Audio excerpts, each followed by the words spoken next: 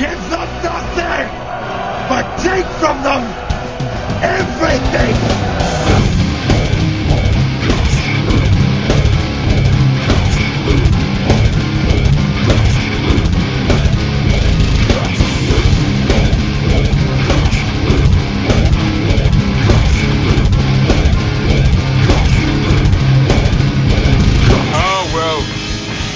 To live forever!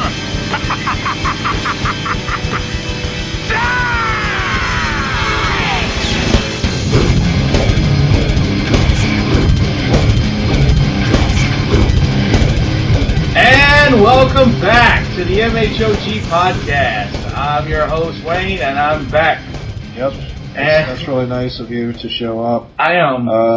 Rum was so excited about you coming back that he left. Yes. Unfortunately, the rum guy is still at his job of doom.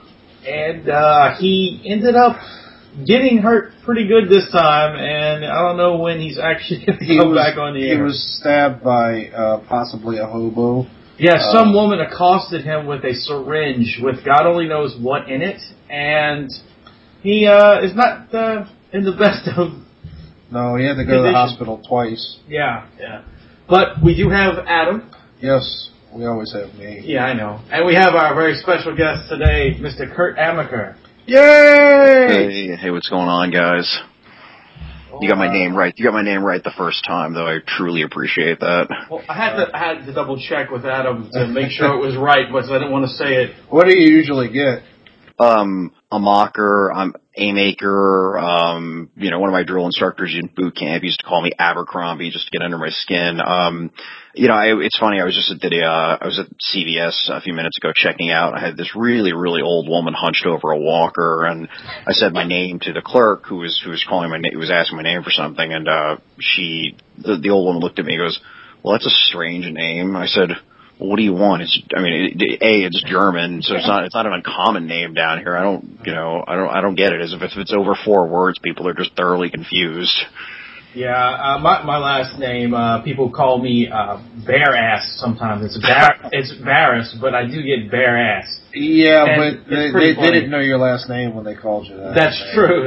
Yeah, I was saying, it's possible you earned that reputation, So. Yeah, I've always threatened if I have a child that's a boy, I would always name him Harry, so it'd be Harry Bear Ass.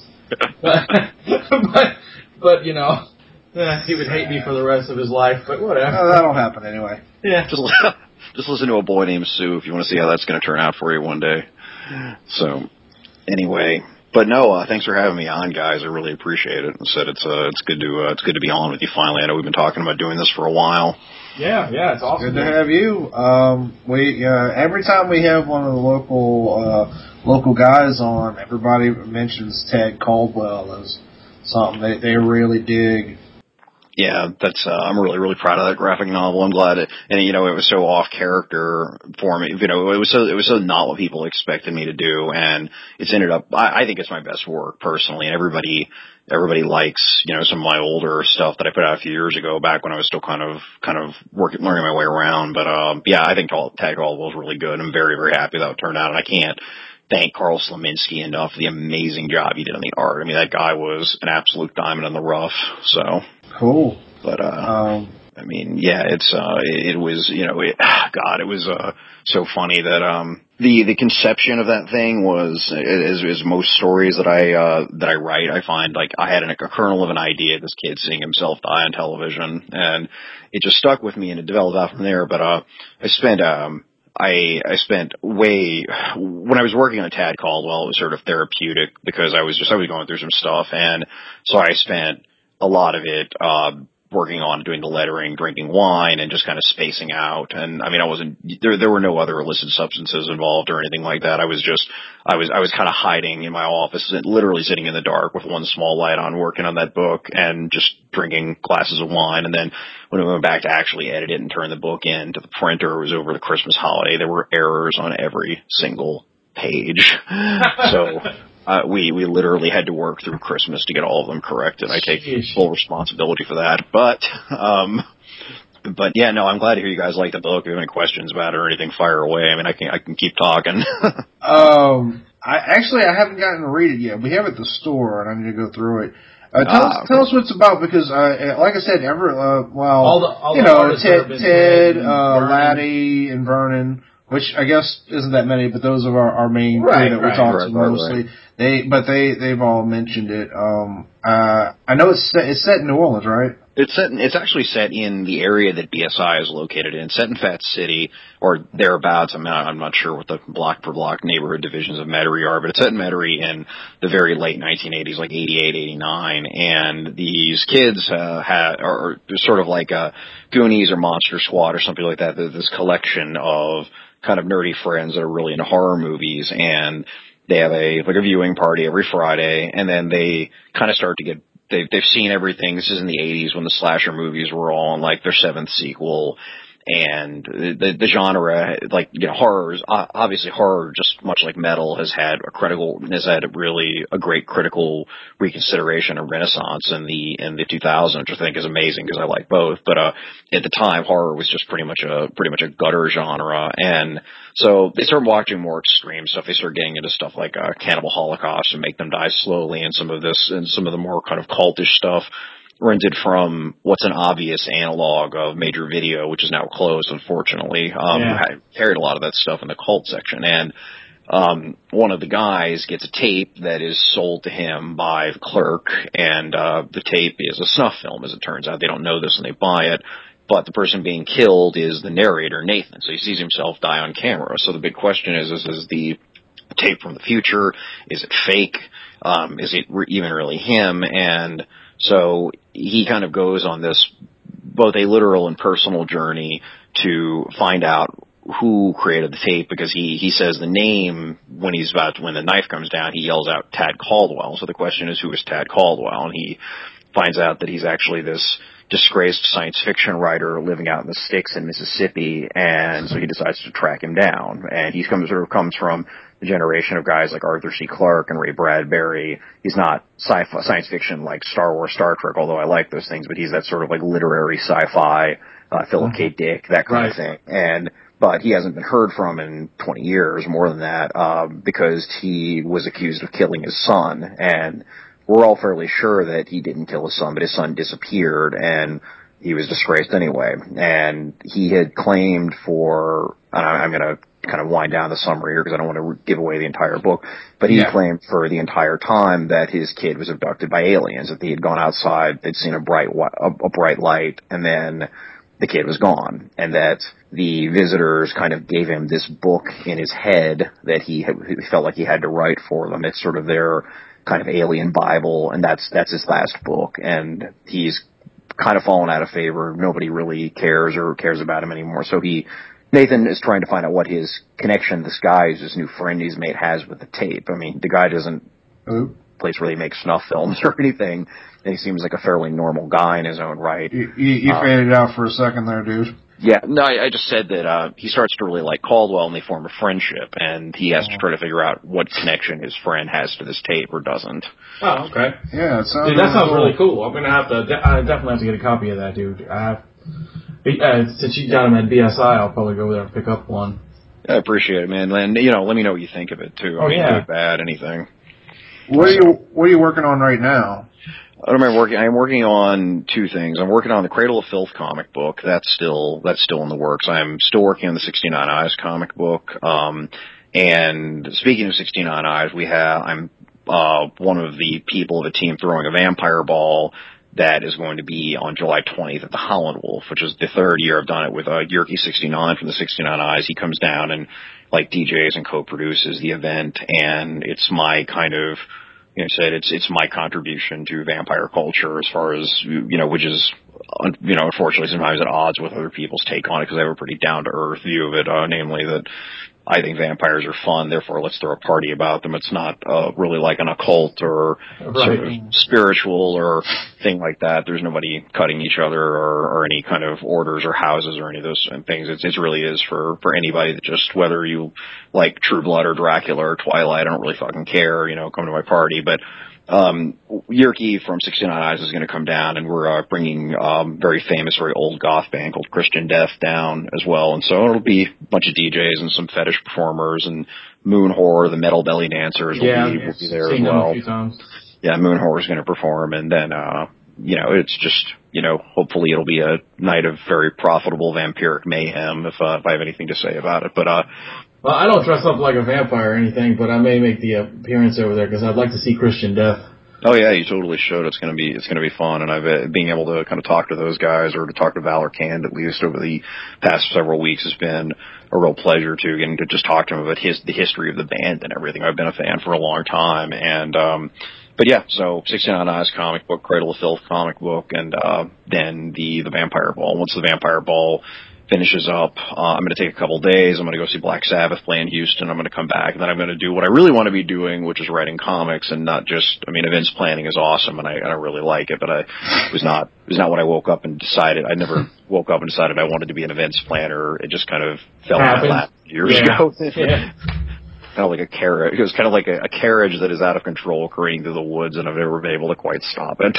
Well, it seems like you're doing a pretty damn good job with it. Thank you. We were talking a couple weeks ago about Black Sabbath in Houston. How much, if it's not too personal, how much did you pay to get in? Honestly, our seats are really terrible because I couldn't get the Ticketmaster thing figured out. We're not on the lawn, but we're in the very, very back, and I think.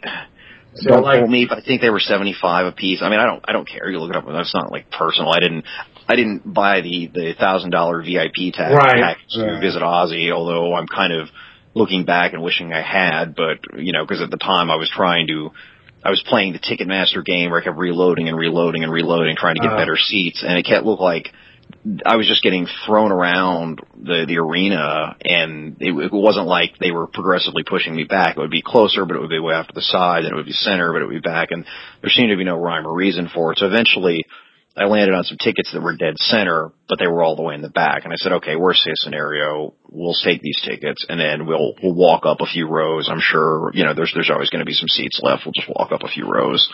Well, yeah, with the ticket prices of where they are, yeah, there'll probably be plenty of seats left.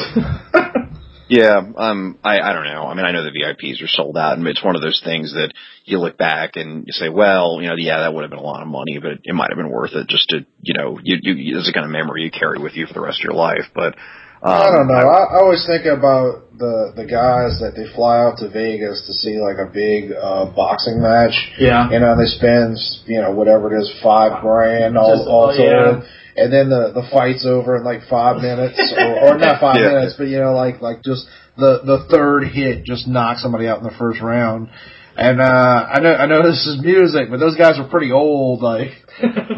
Look, it has a bunch of other stuff with it. You get to go you get guaranteed great seating. You get to go to a private bar. There's all sorts of other. It's a big VIP perk package. But at the time, I was just like, for my wife and I, it's $2,000, no way in hell. And I'm looking back and I'm like, well, you can always, some experiences you can't get back. You can always make, thankfully, money's money. You can lose it and you can make it back. It's not, the only thing you ever truly lose that is truly limited commodity is time. That's one of the reasons why I don't wash my own car, because it takes 2 hours to do it properly when I could pay somebody, $20 or $30 to do it in 15 minutes for me.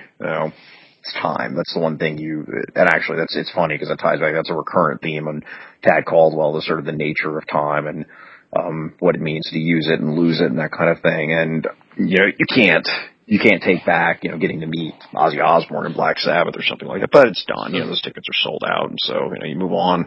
Well, I got to see Sabbath years ago when they played at, this is I want to say at least 15 years ago, probably. Yeah. When they played in Mississippi Gulf Coast Coliseum, and it was all 4 original members. So great, yeah. I'm good with not paying the extra money to go see them now. The new record's pretty damn good. I like it. I like it. I'm jamming to it. I did splurge on that. I bought the 2-disc Best Buy one with the extra track on it. What I really like is that it really does feel, it's both the album's greatest strength and its greatest weakness, is it fits comfortably after like the first 5 Black Sabbath albums, which we've all heard a million times. And so it's not particularly groundbreaking. There's nothing new about it. It sounds exactly like an old Black Sabbath record, which at one point they're like, well, it's great and all I want. But then at the same time, it kind of creates that problem where it's like, how can this possibly live up to the album I have made in my mind? And it's not that. They didn't overplay their hand, which on one level, like I said, I think is great because you could just slot it before or after Sabotage or something like that, or you can, but it's not going to be like this life-changing, overwhelming, like, oh my God, the scales have been lifted from my eyes, I agree, man. I agree. I enjoy the record, but you're right. It's not life-changing. No, but it's just a solid Sabbath record. But I'll take a quote from a guy. I don't know if you know who Kyle Thomas is. Singer for Exhorder. I don't know who Exhorder is. Yeah. He posted a post on Facebook saying basically he says, no, it is not Paranoid. It's not Sabotage. No, it's not these albums. But it's still better than anything we've ever put out. Yeah. And I agree. It's still better than anything any of my bands ever put out on the market. And, it'll sell more than any of the bands that ever put out on the market. So, I mean, I am truly grateful that the guys are still alive and that they're in good enough health to tour and that I'll have a chance to see them, because that was one of those bands. There may be 5 living bands right now on Earth that I haven't seen that I really want to see. I mean, there are plenty of bands that I wouldn't mind seeing, but as far as bands that I would travel to or would go to exorbitant lengths, the rest I've either seen already or they're dead, or the principal members like Jim Morrison's not coming back, Johnny Cash is not coming back, obviously, Ian Curtis isn't, but and Sabbath was on that list. Sabbath was one of those bands, I had resigned myself that I would just never get to see him, and in fact I skipped Ozzy last time he played in New Orleans to go to a different event, and I regret it. I still regret it because I heard he was really good, actually. That was the show that he during Christmas, wasn't it? It wasn't during Christmas. No, I saw that. He played at Voodoo Festival, actually. Oh, that's right. Yeah, I didn't go to that either. I passed that one up. I've never been to Voodoo. I just feel like it's such a waste of money. Like it's okay. There's like 1 or 2 bands that I might be interested in seeing. Like this year's lineup. I mean, it's 9 Inch Nails is the pull, and I mean I've seen them 3 or 4 times. I'm good. Yeah, I've seen 9 Inch Nails twice. I met Trent Reznor one time years ago when he lived in New Orleans, and I mean, there's no story to it. He was perfectly nice. We just ran into him in a movie theater. I've got plenty of funny celebrity stories. That's not one of them. Like, we were literally, I just ran into him in a movie theater and said, "Are you Trent Reznor?" And he said yes, and we chatted for 5 minutes, and that was about it.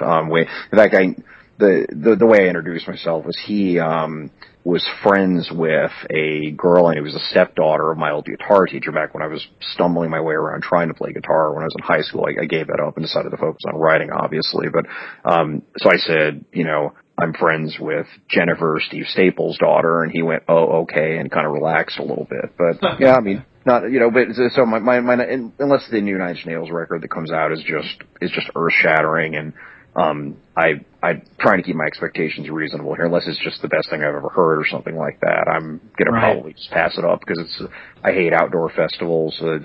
I did a couple of Voodoos, and it just wasn't worth the cost versus benefits. Just wasn't worth it. Yeah, I kind of don't like the outside venues anymore either. I mean, after a certain age, it's kind of ridiculous to go out there, I think.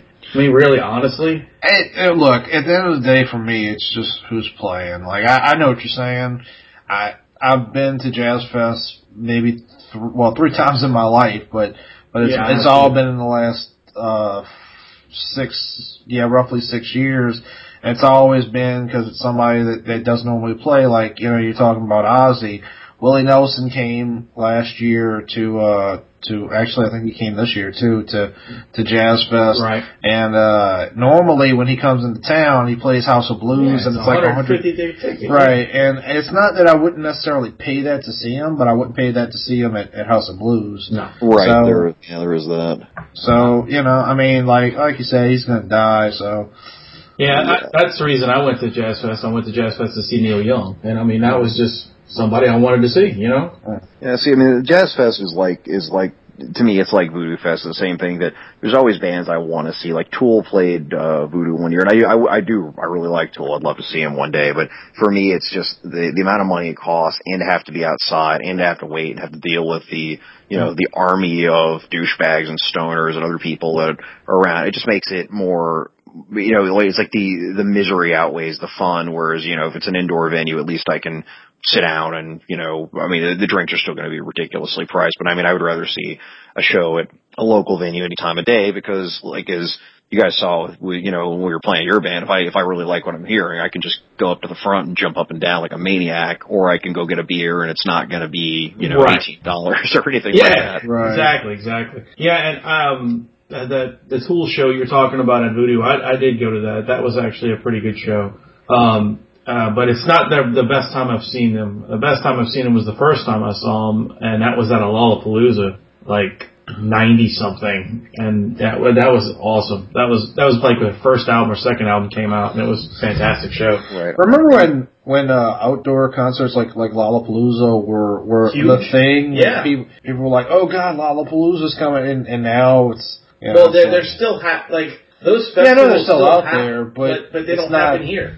Right. It's all overseas mostly. Yeah. Oh, okay. Like all the big fests are all in Europe now. I gotcha. Yeah, especially with, there are even goth versions that, if you can imagine, Meryl Luna and Wave Gothic Treffen and a lot of those bands. I mean, a lot of those venues, and actually, I said a lot of the bands that I would still actually get out of my house and go see. I've become more and more of a homebody as I've gotten older, but a lot of them are just old European goth bands, and they'll still play Germany and England and that kind of thing, but they rarely come over because it's just too damn expensive to travel.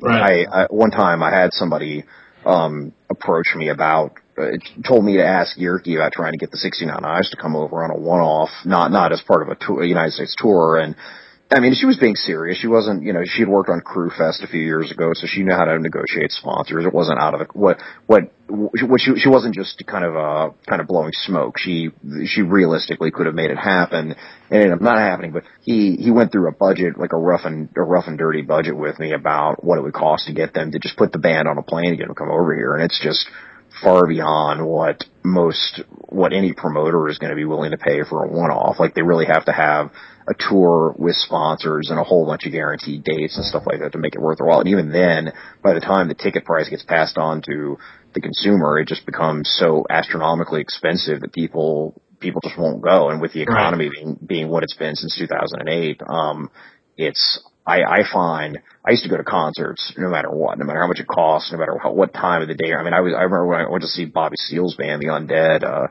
few years ago. I had a term paper or something due the next day. I hadn't even started yet, and I was like, I'm not missing this. Are you kidding? Yeah, I was the same way too. The ticket prices started going up, and the economy started going down, and it was just kind of like, how does this work? Right. Yeah, it's funny because so much home media is available now, or home media has blown up so much so that there are people that are talking like what's kind of happened to concerts, at least big concerts. I don't mean obviously, any town is still going to have small bands. We pay $5 to go see them, and people should go to those shows because those are fun. They're not as fun to me as they used to be because,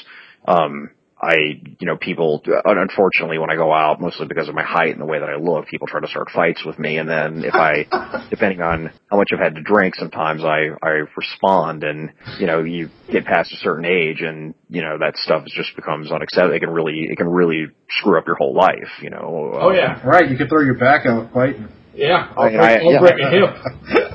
It's not even just that, but having an assault charge, and I don't, let me be very clear about that, but having an assault charge on your record or something like that. Last summer, around Fantasia, before and after, I almost got arrested twice, and it was both for good.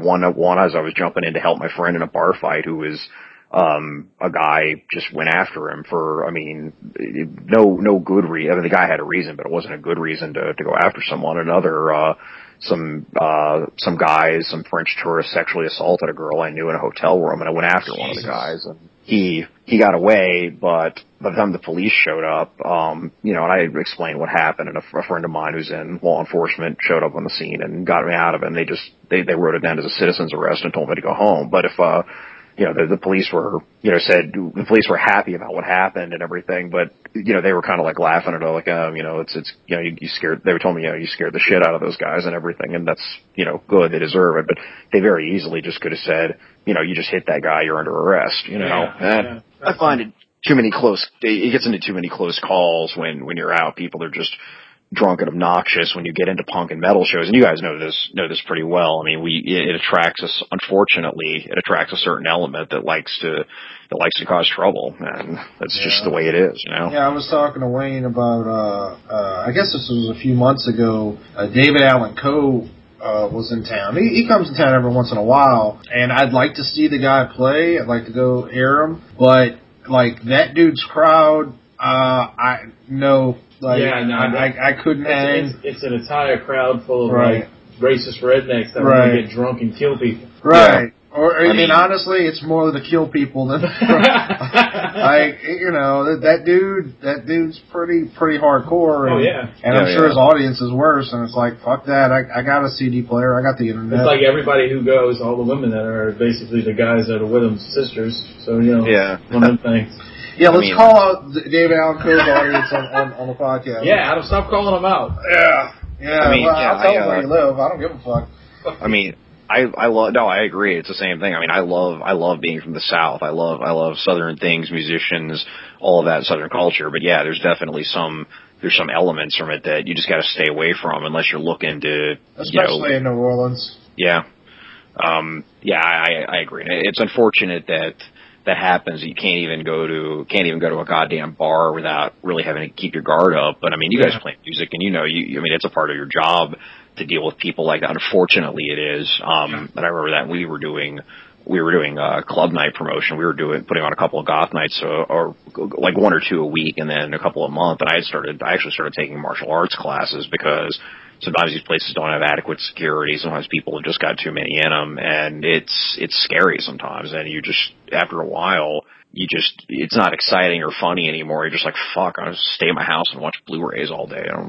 Exactly. This, I actually had some shit almost went down on, I think it was the first time I went to Jazz Fest. I was at bizarrely, like, it was Brad Paisley was playing, who's a very mellow dude. As far as country, it's nothing like rile people up. But they had this one guy. He's got a song that was well known called "Alcohol." Right. It's a tribute to it's country music, so they're all tributes to alcohol. But like I was at the front, right by the little barricade. We're boxed in. This was one of the bigger concerts that year, or I mean that festival. And they had this old man in front of me, and then this like he was right up against the gate.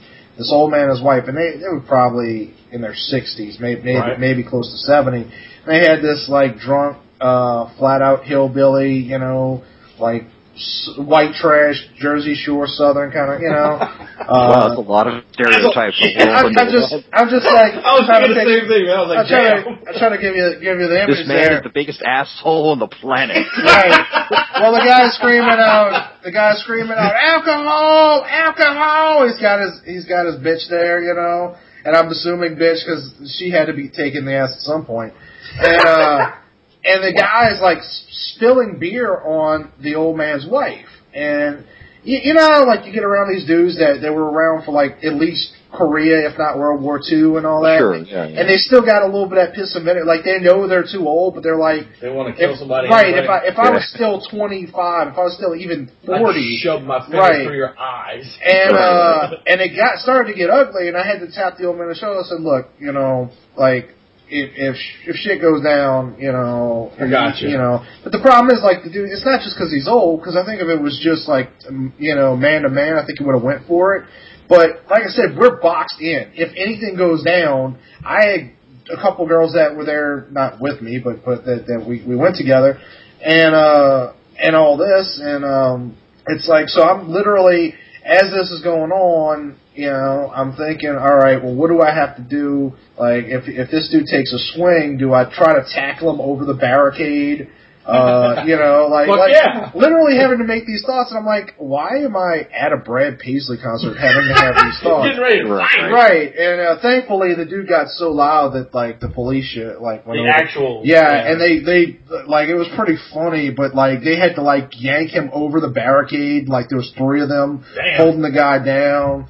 And good for him. It's so funny. Hopefully he went to prison and got fucked in the ass. I'm sure that probably happened before this went down. Probably was not his. It was not his first rodeo. Let's just say that. Probably not. But no,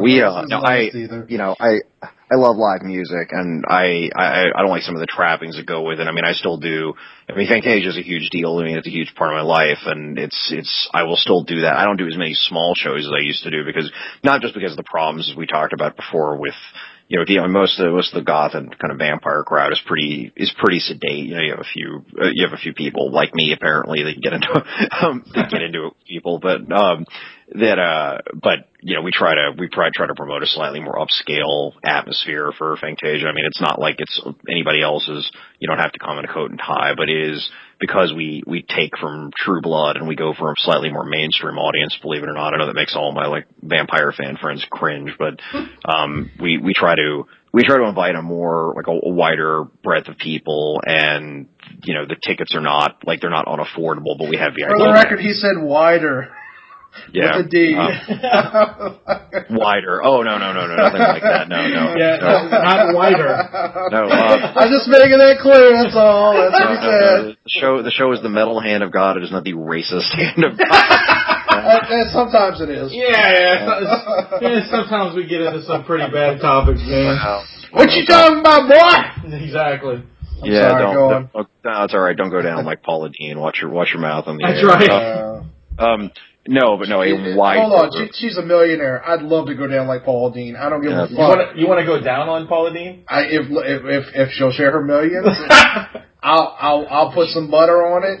She'll share something. Anyway, sorry. Go on. I don't think you have to add any.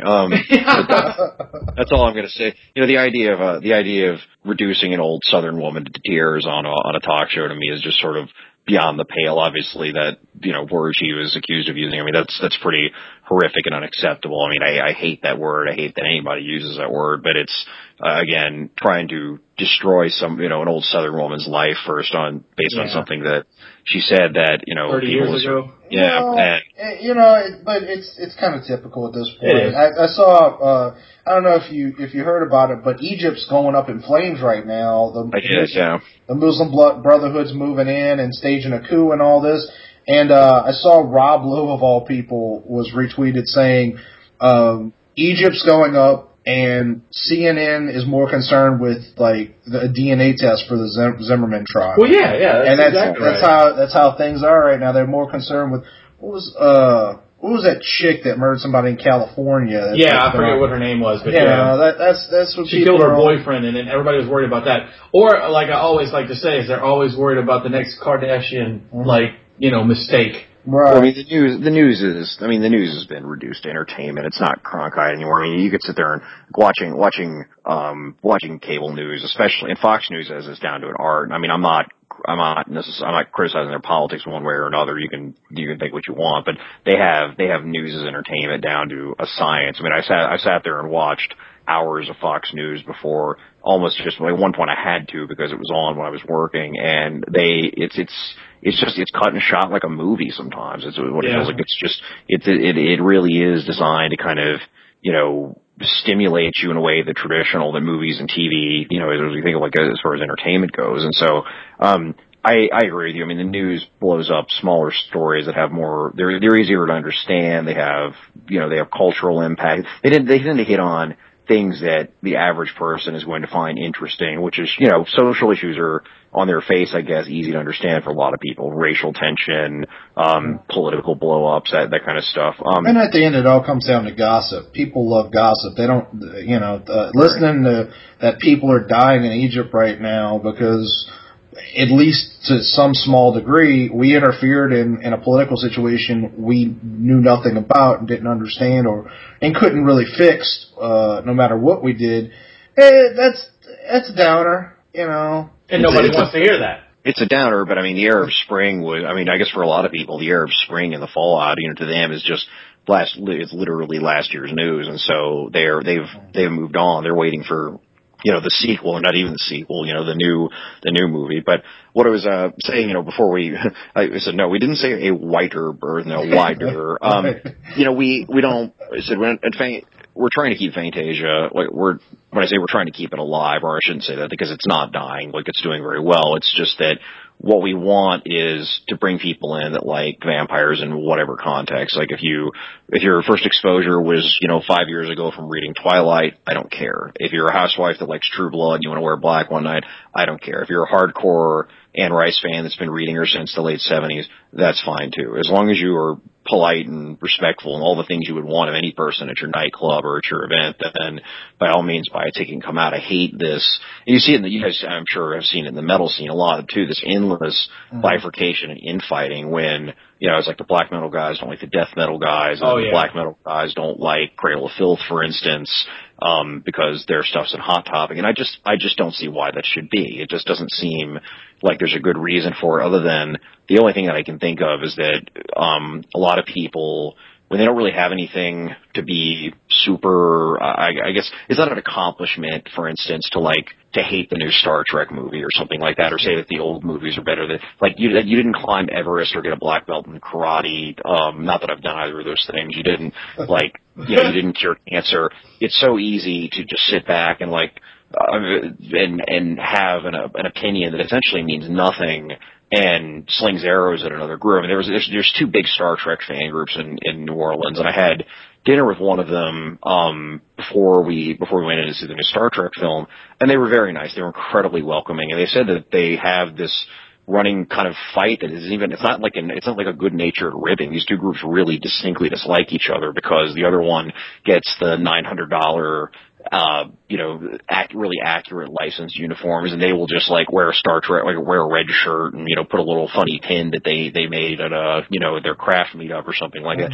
And I think that's great. Those guys are having so much fun, yet it's not an achievement to have to watch all of the Star Trek episodes and then hate people that haven't or like a different version. It doesn't take any work. It's not an accomplishment. You watched a bunch of fucking TV and movies and formed an opinion about it, and it's not that you're knocking that at all. I mean, no. I mean, no, but my life. Having an opinion about those things is great. I mean, you should. I would expect that. But the fact that people would beat up on Cradle of Filth, or vampire fans would say that they hate Twilight or whatever, because it's do you have anything important to care about, or is it important to feel better? Is it really important for you to feel better than a bunch of 14-year-old girls? Really? You need, is that so important? It's a little important. I'm gonna be honest with you. I'd like to feel better than a 14-year-old. Well, and I should hope you do automatically already. I mean, this kind of attitude killed the goth scene in the 90s because they were so eager to run out all the Marilyn Manson fans that when the older goths aged out, when they had kids and moved on and got different jobs, there weren't people there to support the scene anymore. They'd run everybody out of the clubs. They had told them, you're not welcome, And to me, I don't get off on being mean to people. I mean, occasionally I do, but you know what I mean? But why would you do that to somebody that wants to support your event and wants to give you their money and and admires you and wants to come join you? I mean, does your thing have to be so fucking pure that you can't have somebody who likes a newer incarnation? I mean, it's just so stupid, and I don't get it. And everything's that way these days, though. I didn't get into it, but I'm a big Disney nut, and if you go to Orlando, there's now the politicization of Disney and Universal, where the Universal fans talk smack about Disney and Disney Disney. I like both of them. Right, I'm like, what the fuck? Do you people not have lives? It's like that for everything.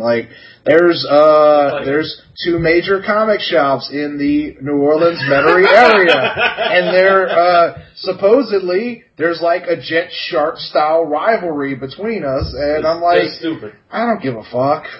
It's stupid. They got better things to do, right? Yeah, right. There's a new goth night that just started up in New Orleans run by this guy out of Houston, and it's fine. It's new, and they're definitely still getting their legs. things, but there's been some tension that's erupted between that night and one of the other established nights. And, I've kind of tried to keep my distance from all of it because I've been around long enough and seen all this kind of thing come and go in the New Orleans scene. And so I'm just trying to play, kind of stoic elder statesman and, now, kids, everybody play nice. And, right. But still, it kind of gives more of a venue to build more of a scene. If you do more than one night during the week, just because it's not your night that you've had, it still builds your scene. That's like us with bands. It's not because I don't play a certain night doesn't mean I'm not going to go support another band. Right. It's just kind of stupid. I'm not going to be rival against this other band. I think the theory comes down to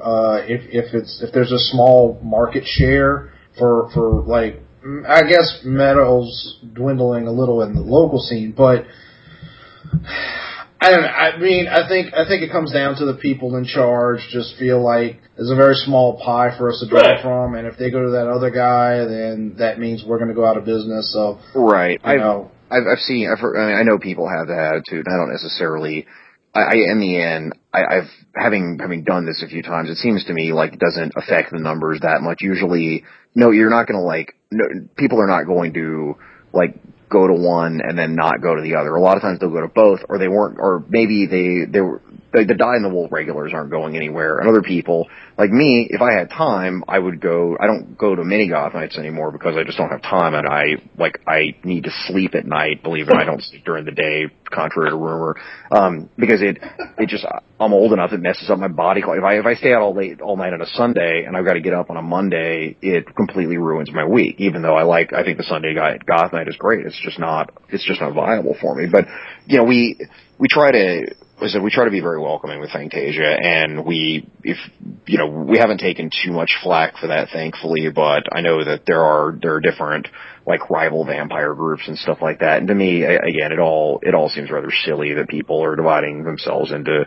different kind of houses and ranks and all this other. I'm like, just put on a pair of fangs and come have fun, or come buy a pair of fangs. We have a guy there whose company is called Dark Awakenings, and he will make you a set of fangs on site. It costs money. Obviously, you have to pay him, but they're great. And his name's Maven. He made me a set a while back, and they look like I could be, I've had people in the dungeon start asking me if I was a real vampire, and I said, well, of course not. That vampires aren't real. And then they cry.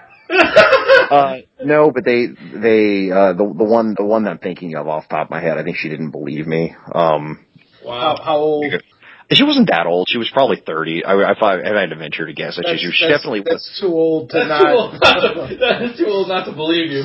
Look, if you're 12 and somebody informs you that Harry Potter isn't based on a true story and you cry, I'm like, okay. I get it. But when you're 30, yeah. I think some people really have. I think this is Yerky from 69 Eyes was telling me this. Is that in Finland and in the rest of in a lot of Europe, they're just regarded as sort of like even though they have their vampire theme, they're sort of regarded as like Alice Cooper or Kiss or whatever, and they're huge in Finland. They're totally mainstream. It's just a cool show for people. But in America, he says it's crazy. People think they're really vampires. People want them to turn them and stuff. And, he occasionally is just like, what is with you guys? And, I'm like, dude, I don't know. I don't. I have my theory. I'm not a psychologist or a sociologist. I have my theories about why people, I think that vampires are an incredibly powerful archetype, especially to younger people. And I think the reason why teenagers like them so much is that, what's better? If you're a kid, you're angry, you're horny, you're just ready to explode and get out in the world. And so you have this creature that is completely independent of any authority, for all intents and has a handful of weaknesses, but not as many as a human being does. You get to eat all of the people you don't like. You get to seduce all of the women you do like. And nobody can tell you what to do. And even if they lock you up, as long as you can, stay out of the light or whatever, you can basically do what you want forever until the sun consumes the earth. And I think for people that feel powerless, which a lot of teenagers do, or at least they should if their parents are raising them correctly, that's a very, very powerful archetype, and that compels them. It makes them interested. I think the problem is when people really, really carry it too far. Like, I love vampires. I have a ton of vampire stuff in my house.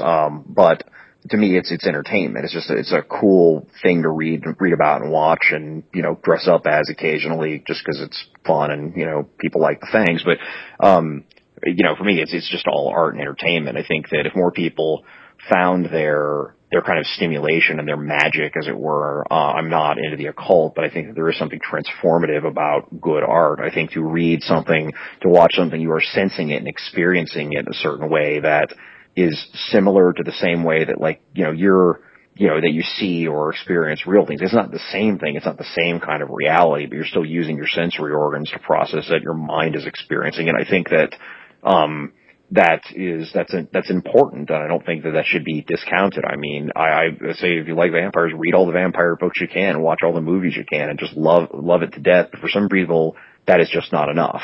That it seems like there's still something missing, and I'm not really sure why that is. Not for people past a certain age.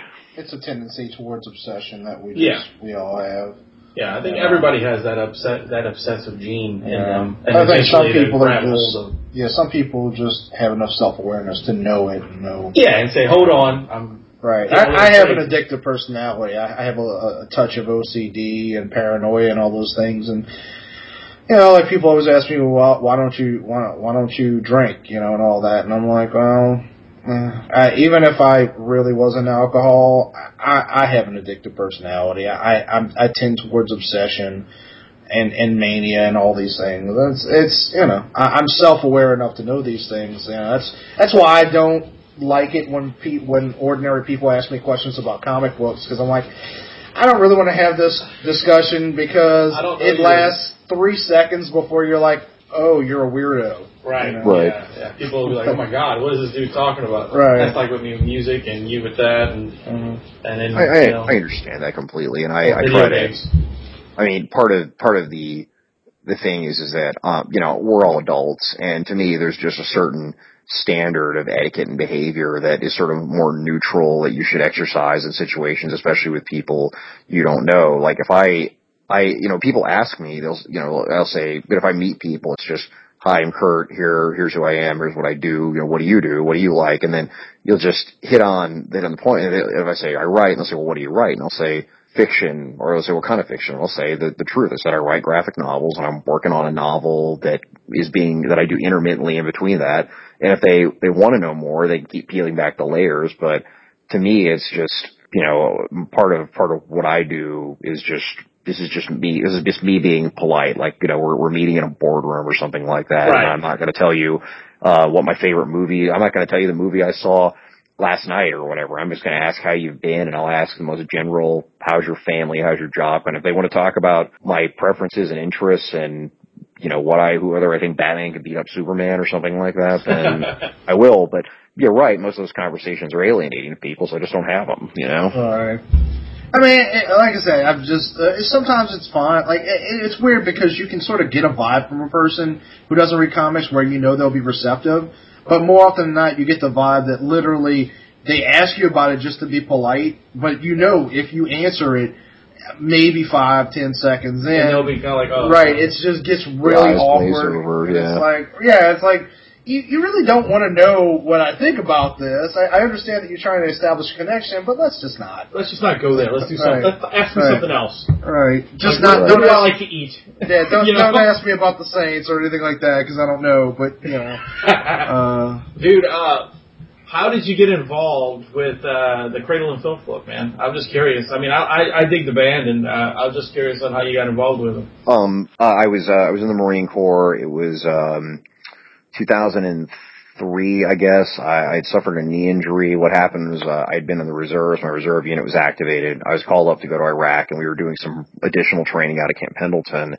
And I blew my knee out, and so I was laid up for a while, and so I decided to start writing a script for a comic book. And I had been listening to a lot of Cradle of Filth but a friend got me into them in college, and Cradle got me reading again because I started reading about some of the literary and historical subjects. I was a big recreational reader when I was a kid, and I kind of moved away with college as I discovered, drinking, girls, and video games. And, so I I had this idea that kind of went nowhere before I left, so I actually started writing what ultimately became the first issue of Dead Souls, and it had the Hungarian blood countess Elizabeth Bathory, and then the historical Dracula Vlad the Impaler as principal characters set in modern New Orleans. Now the book is very raw now, looking back on it, although a lot of people still really like it. But I decided to see if I could get in touch with Danny Filth to do a supplementary interview, just as kind of like to bolster the book, to have an additional selling point. And so, I mean, I just contacted the record company. I asked to speak to Cradle of Filth's publicist, which was Amy Sciaretto, who still works at Roadrunner when they were with Roadrunner, is an absolutely amazing person and an incredibly nice woman. And she got me in touch. Danny and I did a phone interview. I typed it up, and then Danny and I just kept in touch after that, kind of talked over the years. Cool. I just would shoot him an email. He would answer me back. I would, send him the new issues of Dead Souls, and, my wife and I would write him and Tony, his wife, a Christmas card, and, every year. And it was just kind of kept in touch. And then they played I think they played in Atlanta, actually, the year, right before the second issue of Dead Souls came out. And we asked if we could go, visit backstage, or not, but just go hang out with them. And he said it was fine. And the record company, we got guested in, and we were just hanging out on the tour bus. Like, actually, we were running around trying to avoid all these kids that were at the back of the bus, like, looking for them. We're like, Dan, no, not that way. They'll take you. And we've just hung out we hung out with them in Houston, not last year, the year before. We were trying to again this year, but the American tour was canceled because they had some kind of paperwork holds up with immigration, I think. But yeah, Danny shot me an email and said that he'd read the 69 Eyes comic book. I think I just sent him a copy of it. He knows Yerke and those guys. He's known them forever. And and those were just two of my favorite bands. I mean, they still are, but, obviously I have many, many favorite bands. But Danny and Yerke knew each other. Yerke wanted me to do the comic with Sarah Femra, who's my current publisher, who were out of Connecticut, because he knew Danny liked my books, and he was like, well, we need a comic book. You're a comic book person. Would you do it? And I said, sure. And then Danny read the 69 Eyes comic book and really liked that. And I wrote half of that. The other half was written by Mark Morash, who owns Sarah Femra. And so Danny and I started working on fleshing out this plot, which is this kind of perverse Victorian Gothic Alice in Wonderland, but not with an Alice character. There's a character in there that's he's a kind of a disgraced poet who is he's not Danny Filth, I can tell you that. He's more of a spiritual ancestor of Danny Filth. He fulfills a certain role. That's cool. But we tossed around the idea. I said, what do you guys want? I said, do you want to do like what we did for Cradle, for 69 Eyes, where we did kind of a fictional biography where Yerke's a vampire, and we're going to show how that the band got together in this, I'm not supposed to say that it's fictional. It's actually every bit of it's true. They are in fact vampires. I said, do you guys want to incorporate all the band members and do some sort of kind of a high Gothic fantasy? Do you want to be warring vampire lords? Do you want to be superheroes or something? I mean, Kiss was superheroes for, that they have been over the years. I mean, I was sort of kidding about that part. But he said no, he wanted to do something that just incorporated lyrical themes and imagery from their music. And so we've done that, and essentially starts with a lord, but not a lord in the sense of a landlord, like lord of the manor, not lord like a member of the House of Lords. He's not a parliamentarian. That would have introduced an entirely new layer of complication. I mean, because then it's a story about a political scandal, as opposed to it becomes like if a member of the House of Lords got up to, what he gets up to in the book and all that, it would be something that you couldn't hide in the folds of history and suggest that maybe it's real. It would be something that would be on public record, and it would become sort of a Victorian political thriller. But essentially, he's published a book of very dark poetry that has been confiscated by the authorities, and he is probably going to go to prison for obscenity. And at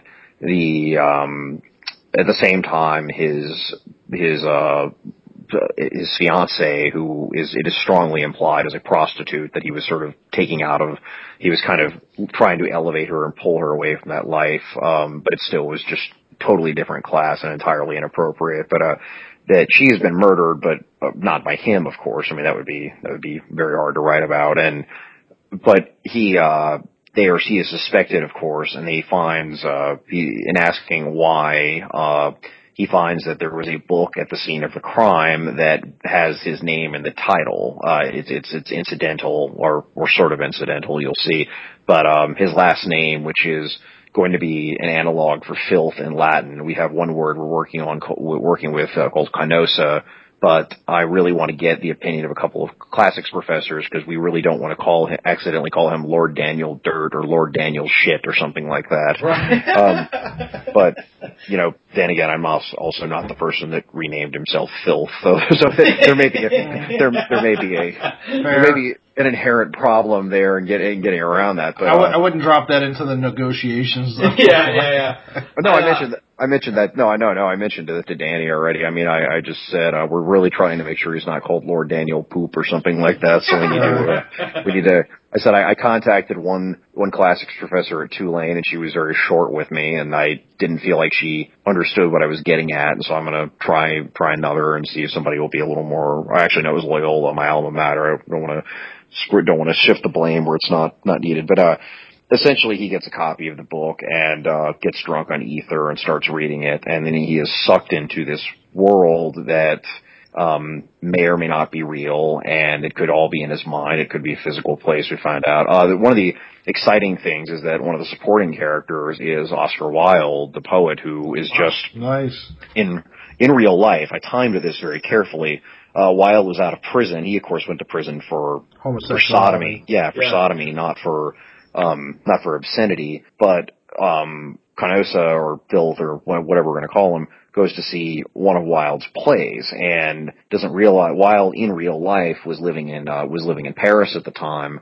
But he shows up at the play itself because he snuck into England to see it perform, because he just never had a chance to, because he was in prison during the time frame that it would have been.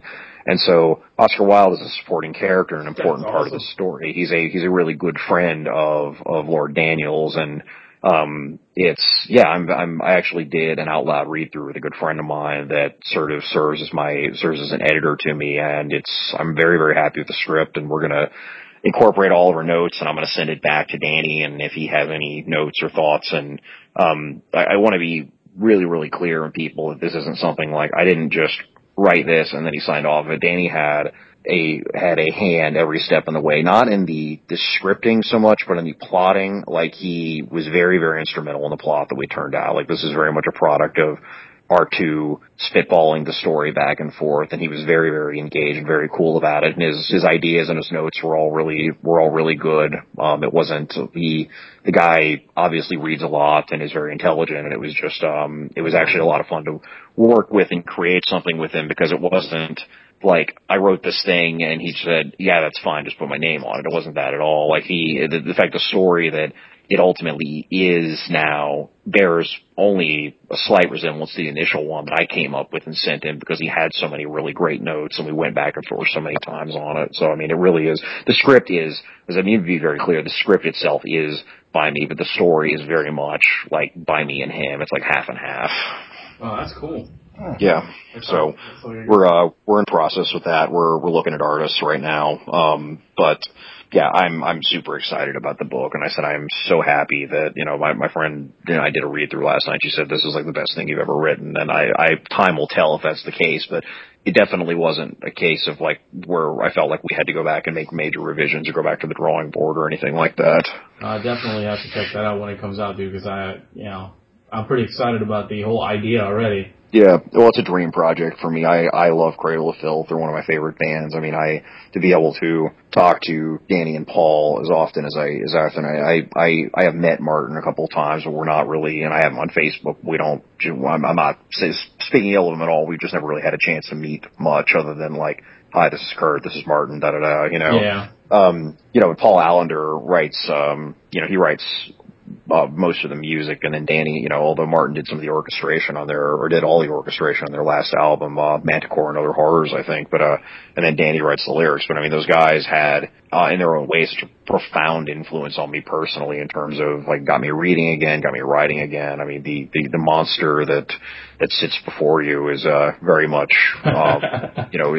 it's one of those bands, very much a direct result of my engagement with their work, and it's such a rare thing that you can say that about an artist, that they truly are, like, life-changing, and especially for somebody that gets such an, frankly, I think, unjustifiably bad rap like Cradle does, and it drives me crazy because I love black metal. I like Immortal and Dark Throne and Mayhem and all those bands, and then I'll see somebody, in a bar wearing a shirt, and I'll say, oh, did you I actually Mayhem played here a few months ago, and I skipped it, and I really wish I had. Actually, they're coming back. Oh, really? Well, yeah, they're playing at the Hangar. Yeah, I'll have to go to that, because I was really unhappy that I skipped it, but, I'll just, I'll sit there and talk metal with them, and invariably, within 5 seconds of talking to any black metal band, they start trashing Cradle of Filth. Black metal fan, they start trashing Cradle of Filth, and they'll say, like, hey, those guys are, those are friends of mine, like, actual friends, we send them Christmas cards and talk pretty often, and they all kind of like, well, something, false metal, something. I'm like, you cut Danny or Paul's grass if they asked you, shut the fuck up. Yeah, what the hell was I going to say? I lost my train of thought there for a second. What was I going to say, man? I like flutes. Flute music, that's right, yes, flute music. You have to be a fan of James O'Barr, right? Yeah, I've met James a couple of times. Obviously, The Crow was a huge impact on me when I was a kid. I mean, The Crow pretty much, I think it's single-handedly, if I don't know whatever direction I would have ended up, I read The Crow one time, and I was wearing nothing but black pretty much, right after, immediately thereafter. It was a pretty life-changing thing, and I really wish James would do more work and more comics over the years. I mean, I've met him a couple times. He's a nice guy. I feel like I wish we could be better friends, but he really kind of seems to keep to himself, and it's always just been kind of like there. I meet him, I see him, I say hi. I've asked him to get a beer a couple of times, and he's sort of non-committal about it. So I think he's just kind of a really reserved sort of guy. And I guess if you've ever seen any interviews with him, like on the Crow DVDs and stuff like that, you can kind of tell he's not quite as bombastic and loud and over the top like I am. And so, but absolutely, I love The Crow, and I'm interested in seeing what they do if they decide to make another movie out of it or make another adaptation of it, just because. I love Brandon Lee and I love the first movie, but it is very much a product of its time and place. And I think you probably would have had to have been probably had to be a teenager to see it to really appreciate it. And it has a lot of those things that resonate with you when you're, a young boy in black, undying love and getting to shoot all of the people that you don't like, that have wronged you and right. all of that. Well, they are making a reboot of the movie. Yeah, I know. That's what I was referring to, although it's been developed for a while. But I know all of the Crow fans are weeping and gnashing their teeth, but I'm actually really interested to see what they're going to do with it because, again, it's something that, is a sacrilege to a lot of people. I think the first movie is really good and everything, but it's very much a product of its time, of its place. It's kind of campy. Aspects of it haven't aged well. Some aspects of it have. I mean, Brandon Lee is great in it, but there's just overall the script is a little rough in places, and I'd like to see if somebody was able to kind of stand back and look at the comic and look about what could be improved in the movie and then take another shot at it. That said, we'll always have the... I don't think anyone's going to be reading the comics. They just brought in James O'Barr. Oh, did they? Yeah, James O'Barr's... He's a creative consultant on it now. Yeah, well, James still owns The Crow, technically. A lot of people forget that, but The Crow comic book property he still actually owns. Now, the movie rights are owned by a different company, but James himself actually owns The Crow, like that character, and the whole idea is copyright to him. Now the movie, obviously, like I know that IDW, for instance, has been putting out new Crow comics, and they've had James involved with some of them. And those are, like, that is licensed from the film, but to their credit, they went and got in touch with James anyway, because they were like, it's The Crow, James has to be involved, Right. So, Yeah, I mean, I'm excited to see the movie. I have just about every fucking Crow comic that's ever come out. I don't have the original issues, which I could go get if I wanted to. I mean, they're not impossible to find or anything, but it's like when I had a chance to buy the whole run of Watchmen like a year or so ago. This is after they had gone down in price a little bit. After the movie came out, it was not as good as everyone thought it was going to be. But the comics at one point were going for $500 for the whole run or whatever, and then they went back down to a much more reasonable cost. And one of my friend's shop where I get my comics, More Fun, had them, and I was going to buy them. And I said, I've read Watchmen over and over and over and over again. These are literally just going to go in a box somewhere, so I can say that I have them and feel better in my having them. And I don't see that as good enough reason to drop. Again with the obsession. Yeah. I'm the same way though, because I do it with all my damn action figures and the fucking everything that I have in my house is ridiculous. I try to stay away from toys and figures and stuff like that, just because I know it would consume me. I mean, a lot of people don't. I mean, this is sort of like fun facts. I'm a big G.I. Joe fan. I've read the whole Larry Hama run from Marvel, and I played with the toys when I was a kid, but I've stayed away from G.I. Joe toy collecting because I've seen the depths of obsession some people fall into, and the prices they go for, and I'm just like, my wife puts up with my out of control comic book collection as it is. If I accompanied that with an out of control toy collection, we'd have to move into a bigger house. Well, dude, we're gonna have to wrap this up because it's approached a little bit over an hour. Yeah. Well, all right. Well, that's cool. I mean, I appreciate you guys having me. Just to go over the details again. Fantasia is going to be on July 20th. This is our third year. It'll be with Christian Death, DJ Yerky 69, a whole bunch of other guest DJs from the local scene. Lord Chaz is going to be our MC. We have fetish performances by Mistress Genevieve and belly dancing by Moonwhore, and then DJs Snowball, Lost Twisted Soul, and Lucifera, and then I will be there, but I'm actually not performing or DJing or anything other than just kind of, I'll come out on stage and talk at some point, but people can get tickets at fantasiaevent.com, and they can look us up on Facebook too. We're on Pinterest. What are the prices on those? So you just throw them out? Ticket prices in advance. The regular tickets are $25. We have two VIP options. One is basically the VIP package is a private meet. Well, it's not private. It's at an undisclosed location though. Meet and greet with Yerky 69, myself, and Lord Chaz, and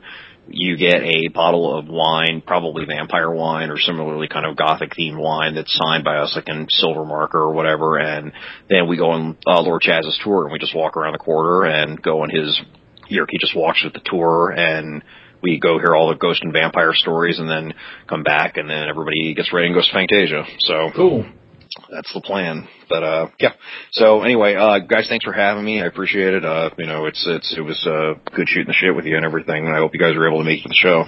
Oh yeah, dude. Look, anytime you want to come back, man, I'd love to have you back on. That'd be really cool. Yeah, man, anytime. Just let me know, especially if we've got a new book coming out. Actually, speaking of which, the second issue of the 69 Eyes graphic novel miniseries will be premiering at Fantasia. I know we had a hold up. One of our artists had some health issues that held the second book up for a while, and so it is finally going to be out, and people have been banging down our door about it, and rightfully so. But it'll be launching at Fantasia 3, so we'll be there to sign it. So that's even better.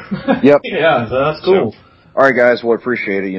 Call anytime. But I will be seeing all of you. So you take care. All right. All right. Well, thanks for coming on, dude. And like I said, anytime you want to come back on, you're more than welcome. I was your host, Wayne. I am your other host, Adam, and the rum guy is in a hospital. Hopefully alive. And just again, thanks a lot, Kurt. And remember to keep it metal.